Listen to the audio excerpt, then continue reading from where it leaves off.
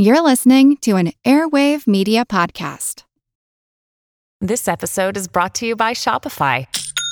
Forget the frustration of picking commerce platforms when you switch your business to Shopify, the global commerce platform that supercharges your selling wherever you sell. With Shopify, you'll harness the same intuitive features, trusted apps, and powerful analytics used by the world's leading brands. Sign up today for your $1 per month trial period at shopify.com/tech, all lowercase. That's shopify.com/tech.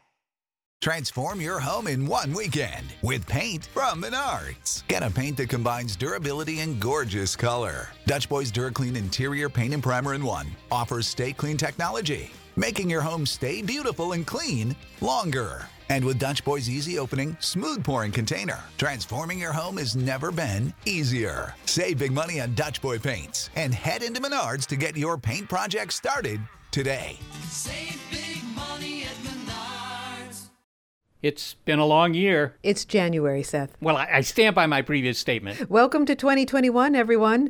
We are putting together new episodes for the new year here at Big Picture Science with topics ranging from the science of color to volcanoes to the big upcoming Mars missions and so much more. But first, we're going to take a look at the chaos that erupted at the U.S. Capitol on January 6th. In this episode, we spoke to some amazing guests for a discussion about our shared reality and the danger when large groups of people lose their grip on it. But before we kick that off, we'd like to remind you that we rely on our listeners for financial support. And last year, we launched our Patreon page, a new way for you to support Big Picture Science. So head over to patreon.com/bigpicturescience and sign up. It's simple, secure, and best of all, you keep the shows coming your way. With a small monthly gift on Patreon, you'll get in return early, ad-free versions of each episode and more depending on how much you give. For instance, at $5 a month, you get access to exclusive bonus material. It might be extended interviews, answers to questions, or thoughts on recent science happenings. And at the $10 a month level, you'll get a shout out in the credits of our podcast, although we don't actually shout. Well, I don't know. But at the $20 level, you get to pose a question, which may end up guiding a future episode, but at the very least, will get you an earnest response from yours truly. So just go to patreon.com/bigpicturescience and check it out. And thank you for your support. Thanks.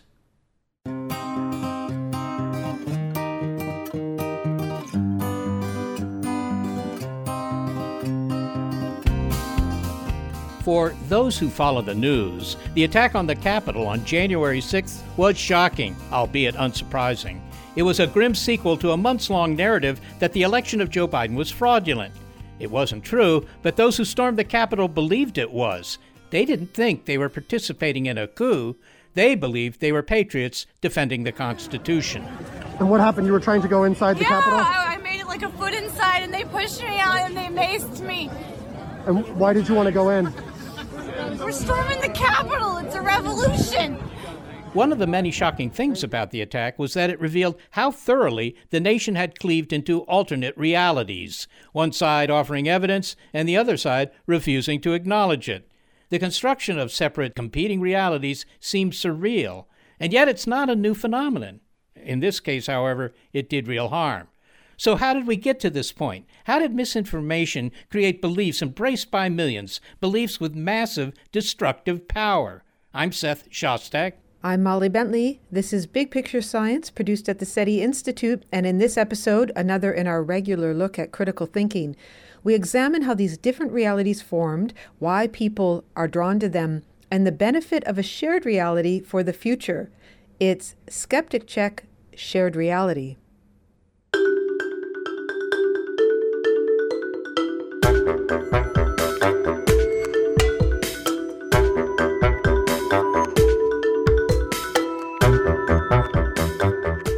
Sure, differences of opinion are commonplace. For example, you might think that government regulation is generally okay, and I might not. Or you could believe pie is superior to ice cream as a dessert, but I could disagree, unless it's rhubarb pie. Those are opinions, and you can have different opinions in a shared reality. But what is reality? Well, because we're a science show, we're defining it by the quality of the evidence supporting it. For example, there were no facts supporting the assertion made by former President Trump and echoed by some supporters that Joe Biden didn't win the election. Yet this assertion found its way to the courts, where claim after claim was thrown out, where even lawyers arguing cases for fraud admitted to judges that they had no actual evidence of it. This lie, now called the Big Lie, was a full-blown conspiracy theory, and it gave birth to an alternate bubble of reality, where for some, violence was deemed necessary to reclaim a stolen election. The lies and other misinformation were so harmful that in his inaugural address, President Biden labeled them as insidious foes of democracy. Recent weeks and months have taught us a painful lesson. There is truth and there are lies. Lies told for power and for profit. And each of us has a duty and a responsibility as citizens, as Americans, and especially as leaders who have pledged to honor our Constitution and protect our nation, to defend the truth and defeat the lies. We've talked a lot about conspiracy theories in our Skeptic Check episodes, from UFO cover-ups to anti-vax rumors. And even though the Big Lie took on supersized power, experience has shown that one way to defeat all these lies and conspiracy theories is to determine what fuels them. And now we discuss that with three guests, experts on social media, on cults, and the history of science. Our guests are Joan Donovan, a research director of the Shorenstein Center on Media, Politics, and Public Policy at the John F. Kennedy School of Government at Harvard. And Lee McIntyre, a research fellow at the Center for Philosophy and History of Science at Boston University and the author of the book Post-Truth. Also, Steve Hassan, a mental health counselor who writes about mind control. He is a former member of the Unification Church and the author of the book The Cult of Trump. Joan, let's begin with you. Misinformation has certainly been out there for a long time. We've even talked about it with you. But you make the case that we're now in a new era of disinformation and in some sense have crossed the Rubicon with recent events. Why do you say that? What we witnessed in the Capitol was what we look for, which is essentially the kinetic event that moves from the wires online, from the wires to the weeds. What are people doing in public space that is different? There's no going back from this moment because social media was used to organize an insurrection. That's different from, protests bubbling up and some, community organizer stepping in to use social media to rally for justice. We had politician, the sitting president, call for a wild protest that served only his interests. Well, Lee, you have a book called Post-Truth. And whatever the definition of post-truth is, and you might tell us that, how does this Rubicon crossing, which after all, it was a guarantee of civil war in Rome, how do you view this as an event that somehow has changed the landscape in a way that can't be repaired? Yeah, it's a great question. In my book, Post-Truth, I define it as the political subordination of reality. But I don't think this is new. I think that the post-truth era that we're now living in and what we saw on January 6th at the Capitol has its roots in 60 years of science denial. And the problem has metastasized from the problem of science denial to reality denial. And I think it's because folks were saying, look, if you can deny the truth about whether cigarette smoking causes lung cancer or whether climate change is real or anti-vax, why not deny the facts about an election or the path of a hurricane or anything else? It's all part of the same thing. This is obviously worse, as metastases are, but it's something that's been going on for quite some time. I agree. I'd like to bring us back to 1928, the book Propaganda by Edward Bernays. And what I've seen is an ever-increasing sophistication of understanding how the mind works, how influence works, how social psychology works. And in the introduction of the digital realm, the gathering of data on people and customizing and algorithms has indeed made us live in a dimension that has never existed before. Although, Steve, I believe that you disagree with Lee that we're in a post-truth era. Why is that? I think truth and facts still matter, and I would much prefer the frame of saying we live in the age of influence rather than we live in a post-truth world. And what's missing is for people to have a clear understanding of the differences between due influence, ethical influences, and undue influences. Steve, I actually agree with you. I think that truth still matters. So when I say that we're in a post-truth era, I don't mean that truth doesn't matter. I mean that truth is under threat. And so I think it's a misconception to say that we couldn't be living in a post-truth era because truth still matters to so many people. It would be like saying that we don't live in a society in which there's institutional racism because we know so many people who aren't racists. It's a problem. It's a systemic problem. I would guess that we all agree, though, that we do live in an age of disinformation and that it's being heavily trafficked. And I want to pick up on a word that Steve said, which is influencers. And Joan knows something about that. Joan, I wonder if you could just talk about the role of social media in incentivizing these false beliefs and being a powerful influencer in how we think about the world. Yeah, I often talk about disinformation as an industry, which is that there are two different payoffs, which is financial and political. And there is no incentive to circulate the truth online. The truth is very boring. It doesn't have palace intrigue. It's not hot gossip out of Hollywood. And so scandal and lies tend to do well based on the way in which our social media is designed so that influence can happen either technologically through gaming algorithmic systems, or it can happen through social media personalities, political pundits, the politicians who are stunting, and unfortunately, journalists as well play a large role in how influence plays out online. And if I may jump in and add, Joan, that in researching the Cult of Trump book, I learned about fourth generation warfare, which is psychological warfare that was first written up by American military strategist William Lind, who then partnered with Paul Weyrich of the Christian right.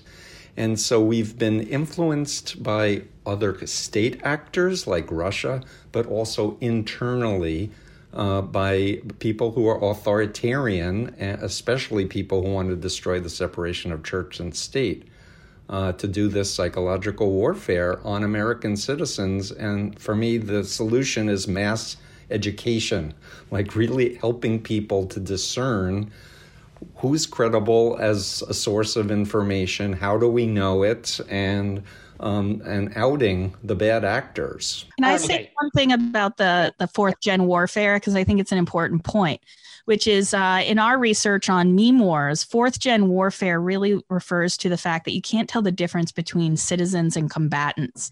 And this is really important for enrolling participation over time, is that people see this behavior of sharing memes that are just laced with lies and especially memes around Trump winning the election. People saw that as child's play, as kid stuff, as like, oh, look at these boomers, like they don't get it. But fourth gen warfare, when it comes to psychology, is really about the longue durée. It's about repeated information that happens every day on every platform that makes you think that Trump had exhausted all legal opportunities, and now the only way to save U.S. democracy was to take it by force. But I'd like to just add that my understanding of fourth generation warfare is that as opposed to propaganda to convert people to your way of viewing, it is about delegitimizing truth, delegitimizing leaders, delegitimizing institutions, and creating confusion that sets people up. And in the mind control research, this is referred to as the unfreezing stage of doing brainwashing on people, to disorient people, confuse them, get them not to trust, again, institutions and science. Let's talk more about cults, because in this part of the discussion, we are defining this new reality and what's going on right now. And Steve, of course, you've written a book about the cult of Trump, and people may have missed it, but you did mention that you had been in a cult yourself. QAnon has been referred to as an online cult. How did the followers of Trump meet the definition of cult? I describe the cult of Trump as an authoritarian cult that starts with the stereotypical profile of a cult leader, which is called malignant narcissism. So the attributes of a malignant narcissist creates a cult of personality in and of itself. Putting that person in the office of the president magnifies it 1 billion times. But I define a destructive authoritarian cult as a pyramid-like structure with someone at the top who claims to know everything, that uses deceptive recruitment, including pathological lying, and controlling people's behavior, information, thoughts, and emotions to make a new identity that's dependent and obedient. And this new identity in mental health parlance is referred to as a dissociative disorder. So in my case, there was Steve Hassan of Flushing, Queens, New York. By the way, I grew up 1.3 miles from Donald Trump in Queens. There was the old Steve, and then I got into the Moon cult, and Moon and his wife were my true parents, and I had a whole new indoctrination, new belief system, new language system, and I believed the old Steve was evil. And so I was raised as a conservative Jew. Within 3 months, I was believing the Holocaust was necessary because the Jews didn't accept Jesus. And I had visited Jerusalem. I went to Yad Vashem. I was educated. I read 1984 prior to being deceived into the Moon cult and my indoctrination. So when people think of people in the cult of Trump as stupid or crazy, I object vigorously. Not that there can't be stupid and crazy people in any massive group, but there's a lot of educated, intelligent people whose minds have been hacked. I just want a quick reaction from Joan, because you've heard what Steve has described as his experience with the Moonies, but, you know, you're saying we crossed the Rubicon. Julius Caesar was going to try and do exactly what Sun Myung Moon did and establish himself. I mean, is there anything new here? I think the main thing is, for a sociologist, is that we focus less on the individual psychology of what happened, and more at the structures of our communication system that fomented this kind of community and this set of beliefs that really fed on breaking news that then reincorporated all of these stories like Epstein didn't kill himself, this idea that Clinton and others were part of this massive conspiracy to overthrow Trump. All of those ideas were left unchallenged online and really were reinforced by the system as it is designed, reinforced by community responsiveness and little Facebook groups. And I think it's important that we think about how Facebook is a very mundane place where we might go and get information about a yard sale. It's the same place that you would get massive amounts of misinformation day in and day out. And it's that everydayness of the technology that was incredibly disarming for a lot of people. This is all so fascinating to me because there are so many analogies in what's just been said about cults and science denial. Because so many people these days speak of conversion into anti-vax or conversion into flat earth. And they're radicalized by YouTube videos where they go down the rabbit hole. That's even the language that they use sometimes. Flat earthers tend to love the movie The Matrix. They don't see it as a bad thing to go down the rabbit hole. And then they'll go to a convention, which is where the real indoctrination begins to take place because it's one-to-one and you're surrounded by your peers. So I'm really interested in this question of the distinction between a cult and a belief system that's a denialist belief system, because, you know, where is the criteria here? Is there a distinction? I would argue yes. Okay, because sometimes I think you have to look at the examples. And I would add that I studied ISIS recruiting online, and they were doing swarming. When I was in the Moonies, we were doing love bombing. That was in person. But they were doing swarming online, and it had the same effect. Okay, the contemporary literature on science denial might be quite fascinating in comparison to some of the things, and I'm reading your book now, Steve, on the cult of Trump, and I keep marking things on the pages having to do with the strategies that are used by science deniers, because it's important to remember, and this goes back to something that Joan said, disinformation is created intentionally. This is not a mistake. This is created by somebody who's got an interest at stake, whether it's ExxonMobil about climate change, or that's where it comes from. And so when we're talking about how it's done and how to fight back against it, which I know we'll get to, we've got to draw this distinction between the people who are creating it and the audience. And so the people who are creating it, and again, Joan said that there's financial and political interests. Some of them are foreign, some of them are not. There are people who benefit from science denial in the same way that there are people who benefit from the creation of a cult.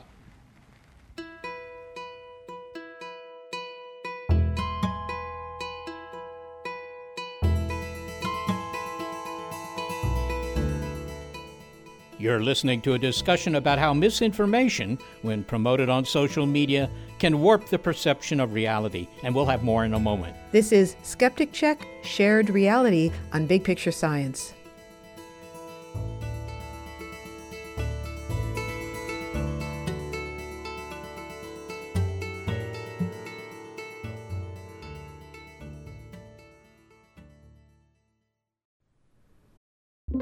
With Wired Science, you can geek out all you want. It's a podcast for anyone obsessed with math, science, space, biology, or technology. And it provides in-depth coverage on current news and discoveries. From strange diseases that turn your tongue fuzzy to tech that'll help crops grow from space. New episodes are released nearly every day, and they're typically under 10 minutes, so you can easily make them a part of your daily routine. Listen in the morning while you're getting ready, or during lunch while you check NASA's astronomy picture of the day. Check out Wired Science now, wherever you get your podcasts. That's Wired Science, wherever you get your podcasts. I gotta say, Molly, it's pretty scary how many people get involved in cults. Yeah, but are you sure you're not involved in one, Seth? Like Steve said, even well-educated people are susceptible. It's motivated in part by emotion and a sense of belonging. Well, I wonder whether we'd get more Patreon subscribers if we operated like a cult. I mean, just tell them that we can't do the show without them and that they should join us at patreon.com/bigpicturescience to earn rewards. We already do that, but I think we need a charismatic leader to be a cult. Too bad about that. Well, still, the rewards offered on Patreon make it pretty alluring. For only $5 a month, Patreon supporters get access to exclusive bonus material. Our discussion about the challenge of fighting misinformation was too long to fit into this episode, for example, so Patreon subscribers will get to hear some of what got cut out. Yeah, namely our conversation about the so-called plandemic, a conspiracy theory which held that COVID-19 was created in a lab. So join us on Patreon, and you'll be able to hear that, as well as past bonus clips, including a eulogy for the Arecibo radio telescope, extended interviews with guests, and a discussion of the monoliths, remember those? That mysteriously appeared and disappeared last year. Just go to patreon.com/bigpicturescience and sign up. It's quick, it's easy, and most important, keeps Big Picture Science in production. And thanks for your support. Thank you.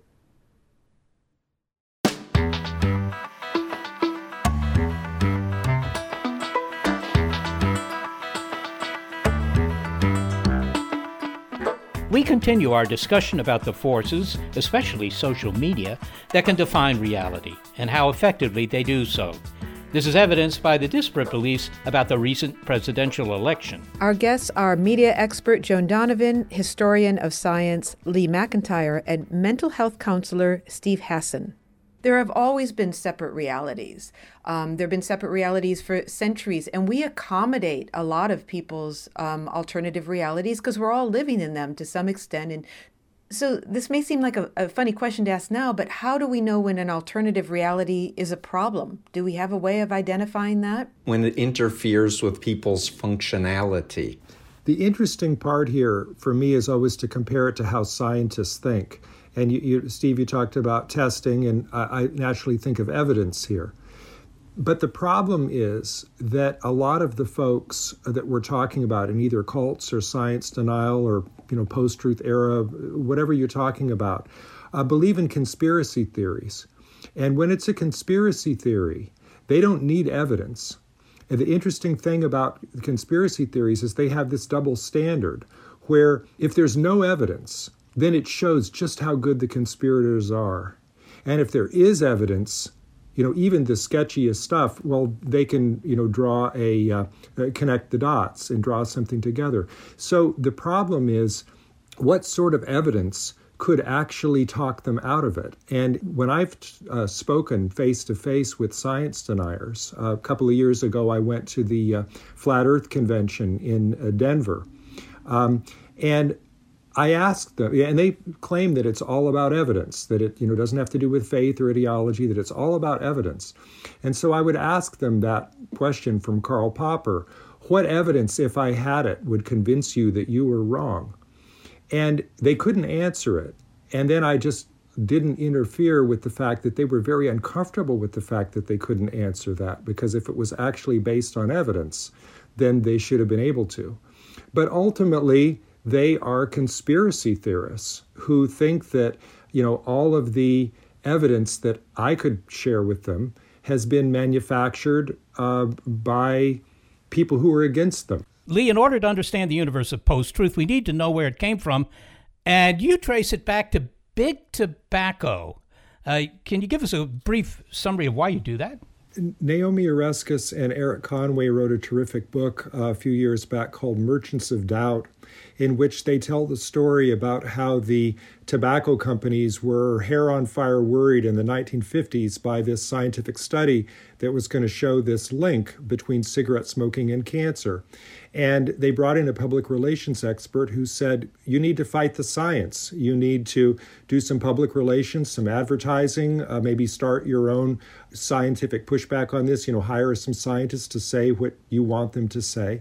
And this was a wildly successful campaign that became the blueprint for science denial for the next 60 years. And what I noticed when the problem of post-truth really started to rear its head, post-truth was named the OED Word of the Year in 2016, is that this was just a continuation of what had been happening with science denial. It was the same strategy, it was the same tactics that had been used against climate change, were the ones that used from the cigarette companies, and then they were used again in the political realm to make arguments about the path of Hurricane Dorian, or how many people were at a presidential inauguration, or whether an election was framed. Joan, what about this? I mean, there's an implicit assumption here that science is a good arbiter of truth. Is that generally accepted? I mean, given the science denial that Lee has just discussed, maybe science is the wrong thing to which we should appeal. We have to make a big dividing line between what counts as science and what is market research. But as someone who's been in this field for a while, that has worked and strived to stay independent, we have to realize that there's a lot of different ways in which science is corrupted by the industry forces that are really trying to protect their stock value. And Naomi Oreskes' research on this, I was a student of hers at UC San Diego. And, even as she was trying to uncover this, there were active attacks on her and her personality. They were trying to get her blacklisted from these meetings. Ad hominem attacks, right? And that was really important, because the people who are striving to create knowledge then become fodder in these industry research reports who try to discredit them. And so it's not the case, though, that we haven't had, battles around science, but it really has to do with credibility and the way in which we assess credibility. And when a research field is flooded by industry research, it becomes really difficult to parse truth from the lie.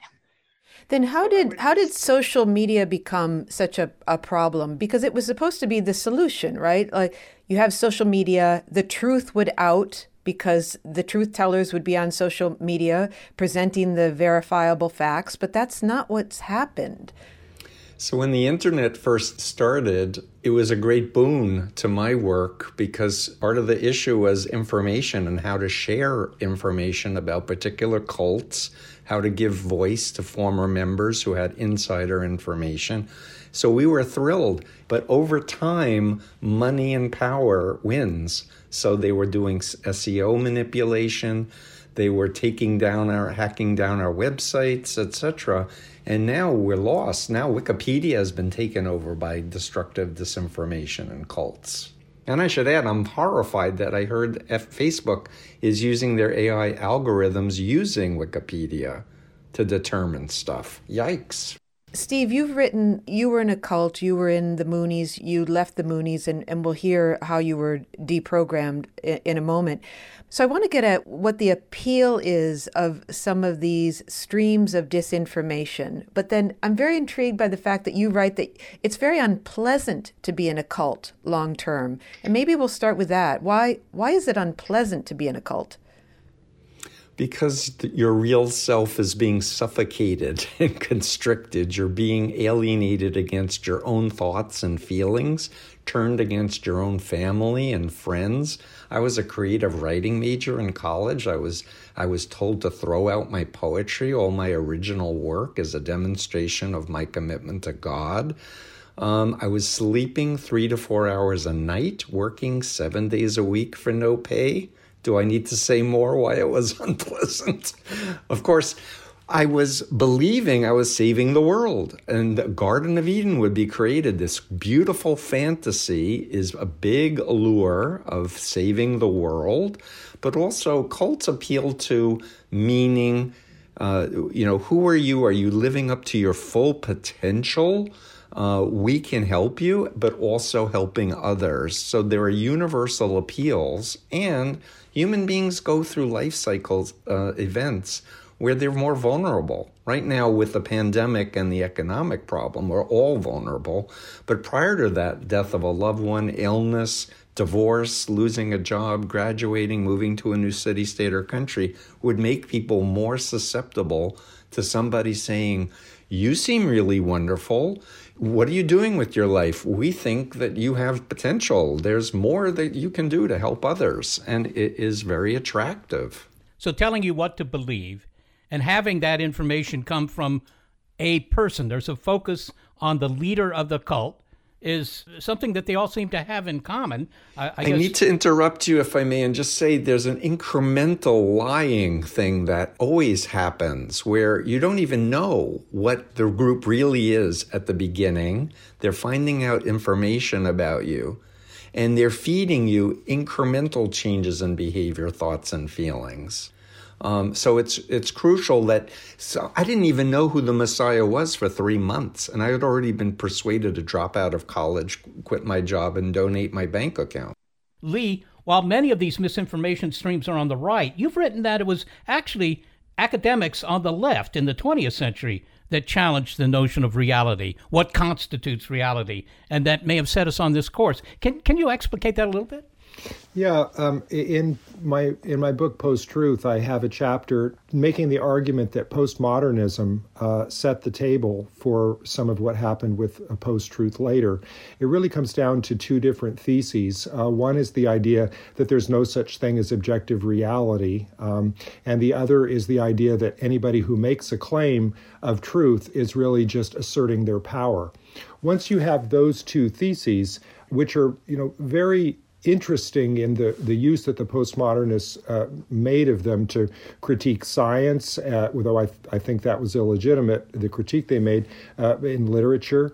It's also ripe for exploitation. And what happened is the postmodernists were on the left, but they created these tools that were then taken over by people on the right and used for purposes that the left just could not stand. And I think that's why I get so much hate mail on this topic, because they just can't stand the idea that they created these weapons that they then see in the hand of the enemy.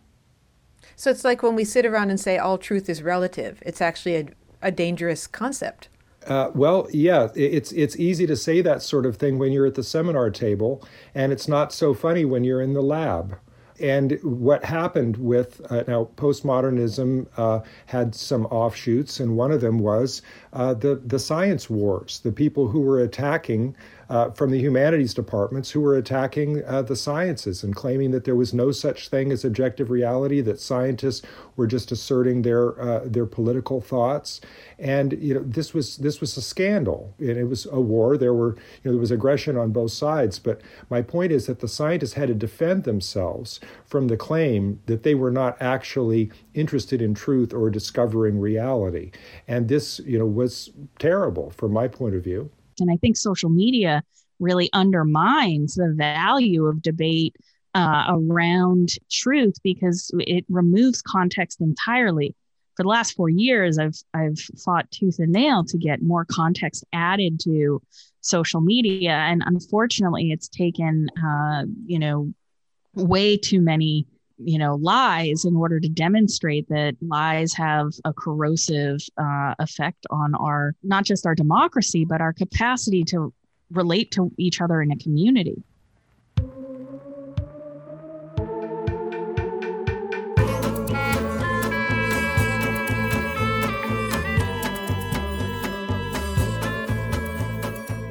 You're listening to a discussion about the forces that can dramatically warp perceptions of reality. And it's a lot to process, but stick around for the final part of our discussion when we consider how to tackle this problem. It's our regular look at critical thinking, Skeptic Check Shared Reality on Big Picture Science.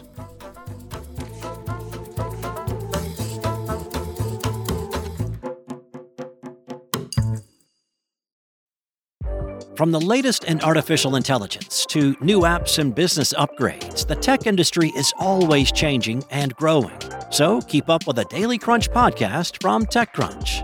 With new episodes released nearly every day, the Daily Crunch gives you a brief overview of the biggest tech headlines, and it's all delivered in around 5 minutes or less, so you can easily hear about the latest updates while trying some of those updates for yourself. Listen to the Daily Crunch now, wherever you get your podcasts. That's the Daily Crunch, wherever you get your podcasts.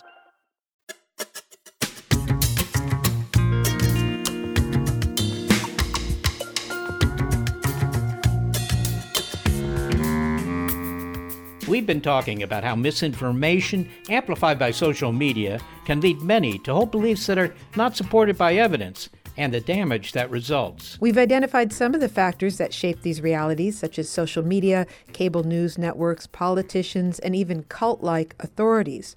Unchecked lies and misinformation were called out by President Biden in his inaugural address as a threat to democracy. So we've covered a lot so far, and now in the final section of the show, we discuss what might be done about it. Solutions.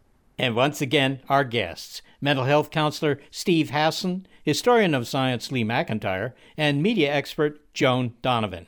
Well, Joan, we'll turn to you and talk about the problem that is social media and the social media companies. And you've written that after Charlottesville, they tried to control bot abuses and they tried to control hate groups. I'm wondering if they did enough then and what they need to do now. So let's just cut to the chase. They didn't do enough then. And the problem is also lack of coordination between these companies, which is to say that when they do take action on one platform, it tends to create problems on others. And so we do need a kind of early warning system that allows these platform companies to coordinate without it being considered antitrust. And so that's one of the big barriers to coordination of removing these notorious and patterned disinformation campaigns.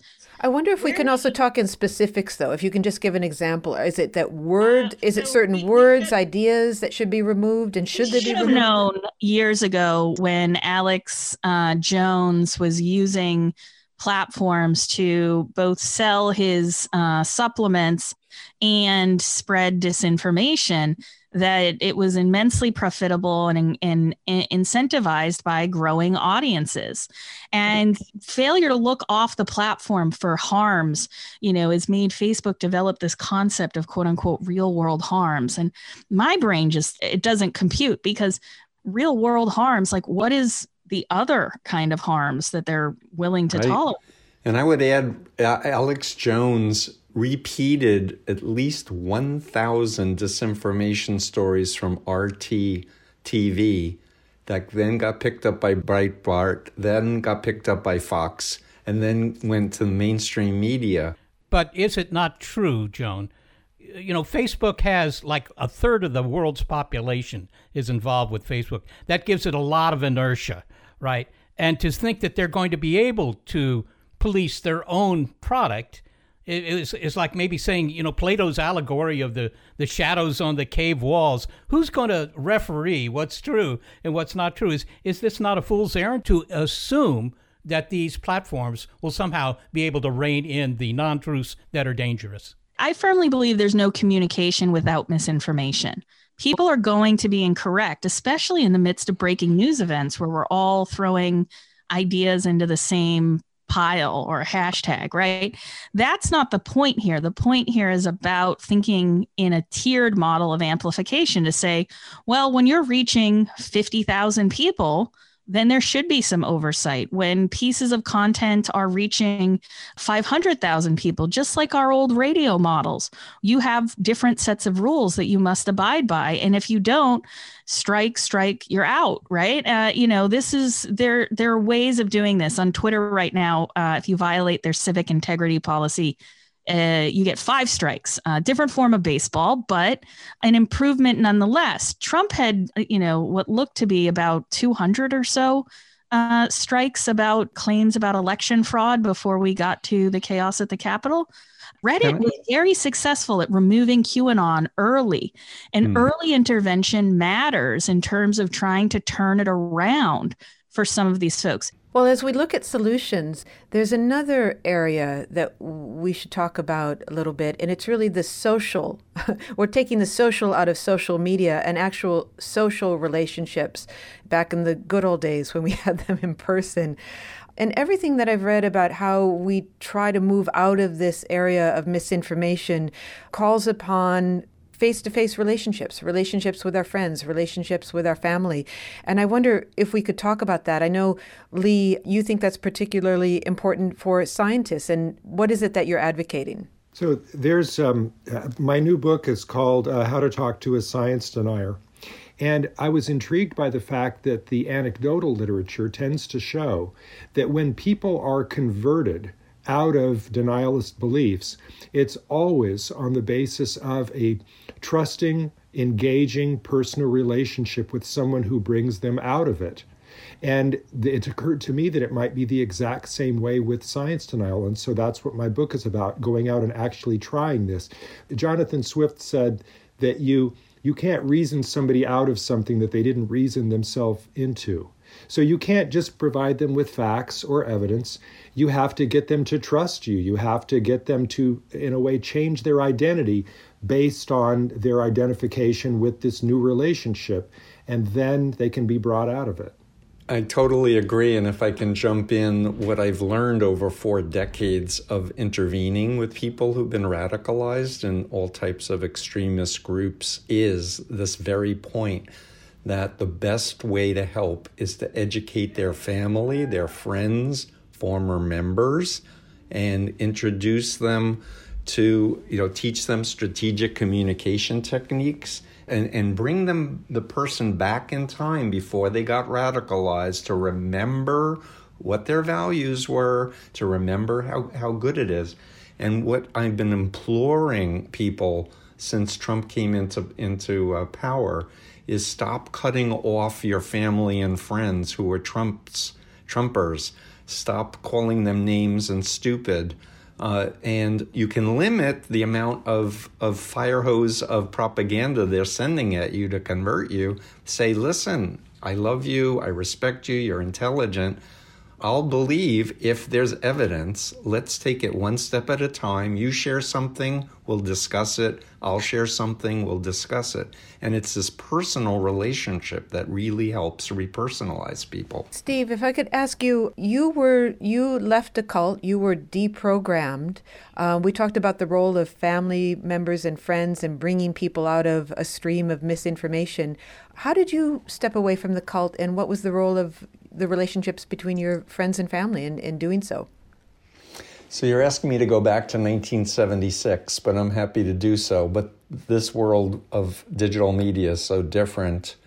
I agreed to the deprogramming not because I had any doubts at all consciously. I had lots of them subterraneously.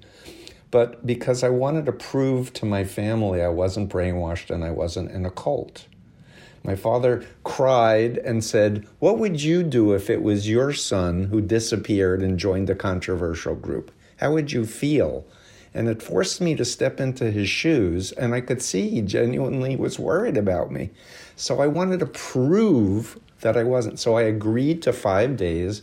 The thing that broke through for me was when they handed me one of Moon's speeches and asked me what I thought of it. I read it. And Moon was lying to an audience of congressmen and senators about how much he loves America and how surprised he was that Americans could imagine that a Korean could brainwash them.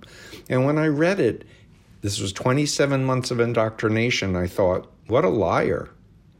Because I had heard him personally say over 100 times how stupid Americans were and how the Koreans were the master race.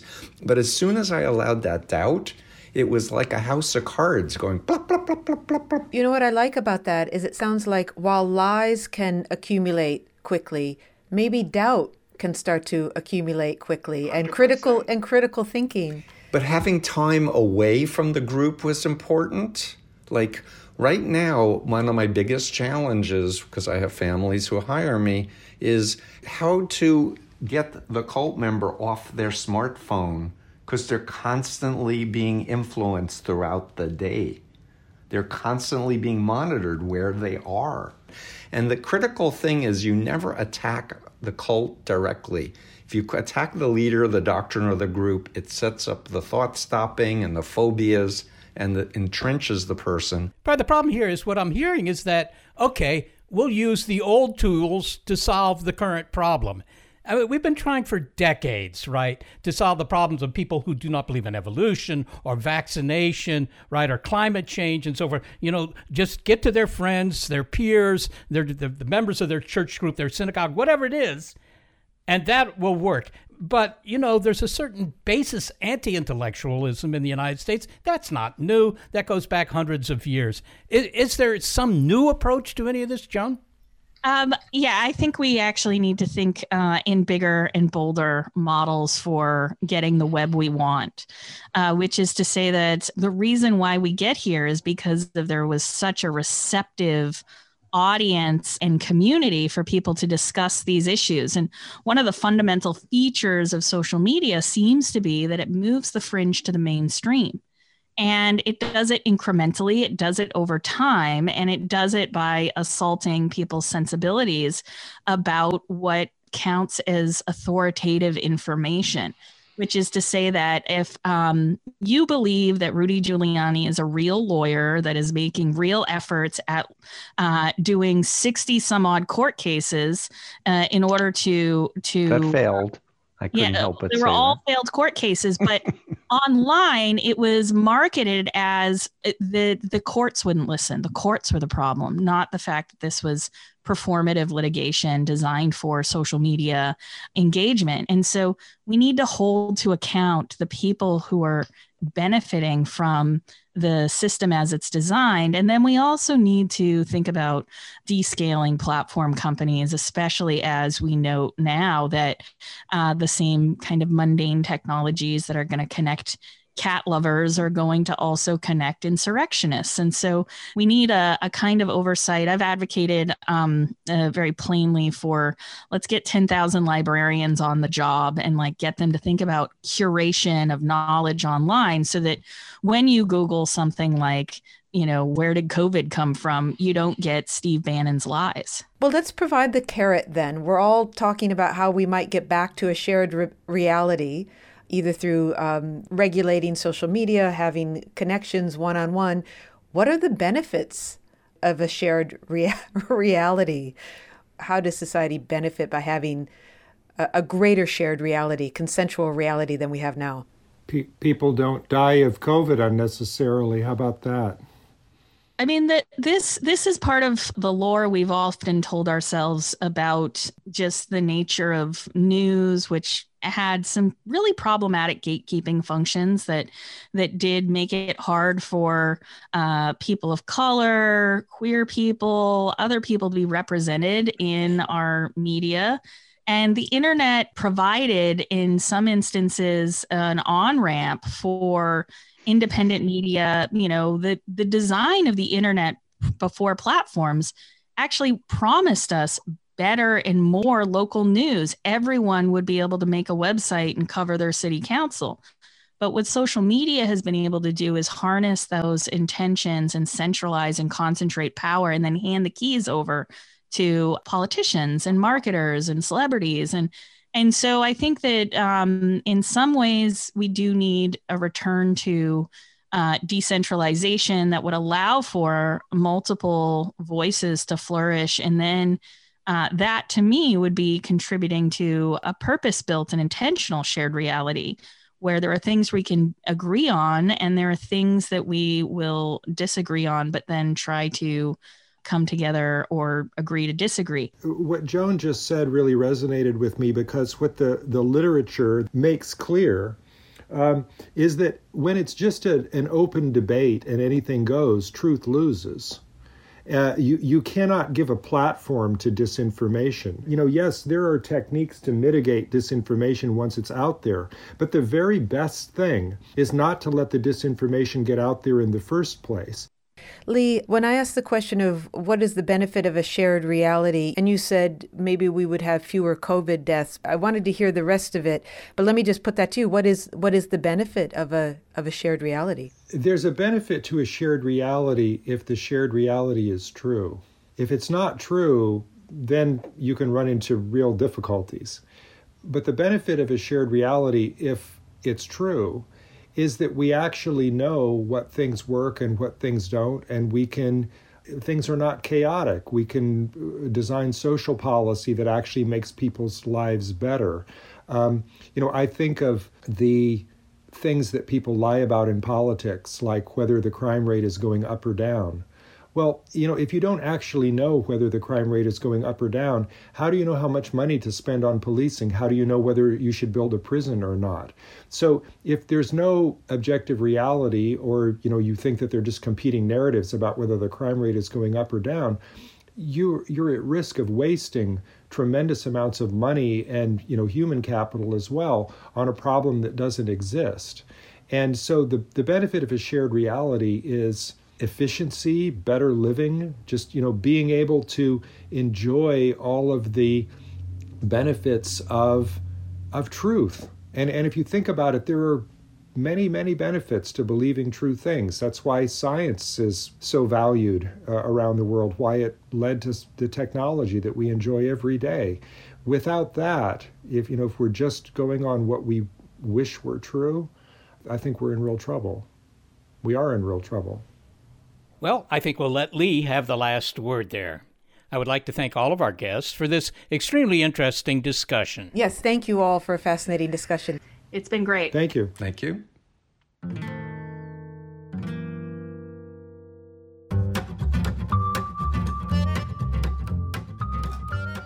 Thank you to all our participants in this discussion. And they were Joan Donovan, who is Research Director of the Shorenstein Center on Media Politics and Public Policy at the John F. Kennedy School of Government at Harvard University. Also, Lee McIntyre, a Research Fellow at the Center for Philosophy and History of Science at Boston University and the author of the book Post-Truth. And finally, Steve Hassan, a mental health counselor who writes about his experience as a former member of the Unification Church. And he's the author of The Cult of Trump. So, Seth, what is the big picture about disinformation and lies? It's an enormous topic. We did our best to cover some of the angles here today. What was your take? The comment that shared reality is necessary if you want to avoid chaos. Just imagine if we didn't have shared reality on the streets and highways of the world, right? We have to have a shared reality. But the other thing that struck me is that, this is a science show. I'm a scientist. And in science, you can have any idea you want. You're allowed to have any idea, any theory, preconception, belief you want. But you'll only get someone else's ear if you have observations, measurements, data to back it up, evidence. And so I find it really disheartening when people don't care about evidence, because in science, that's what counts.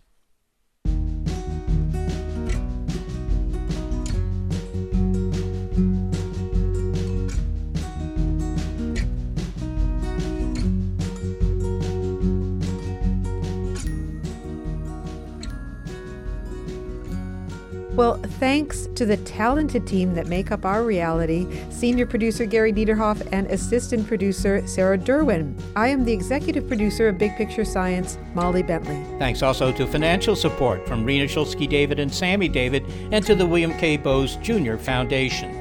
Big Picture Science is produced at the SETI Institute, a nonprofit education and research organization that investigates, among other things, the mechanisms and prevalence of biology. I'm the Institute's senior astronomer, Seth Shostak. Also, big thanks to our listeners and our Patreon supporters. Special thanks to some of our Patreon Velociraptors, Beth in Washington, D.C., David Lant, and Noah and Katie Schwartz. This episode of Big Picture Science is one of our regular looks at critical thinking, and it's called Skeptic Check, Shared Reality. If you'd like to hear more Big Picture Science, well, you'll find past episodes in our archive at bigpicturescience.org, and you'll also find links there to the guests you've heard.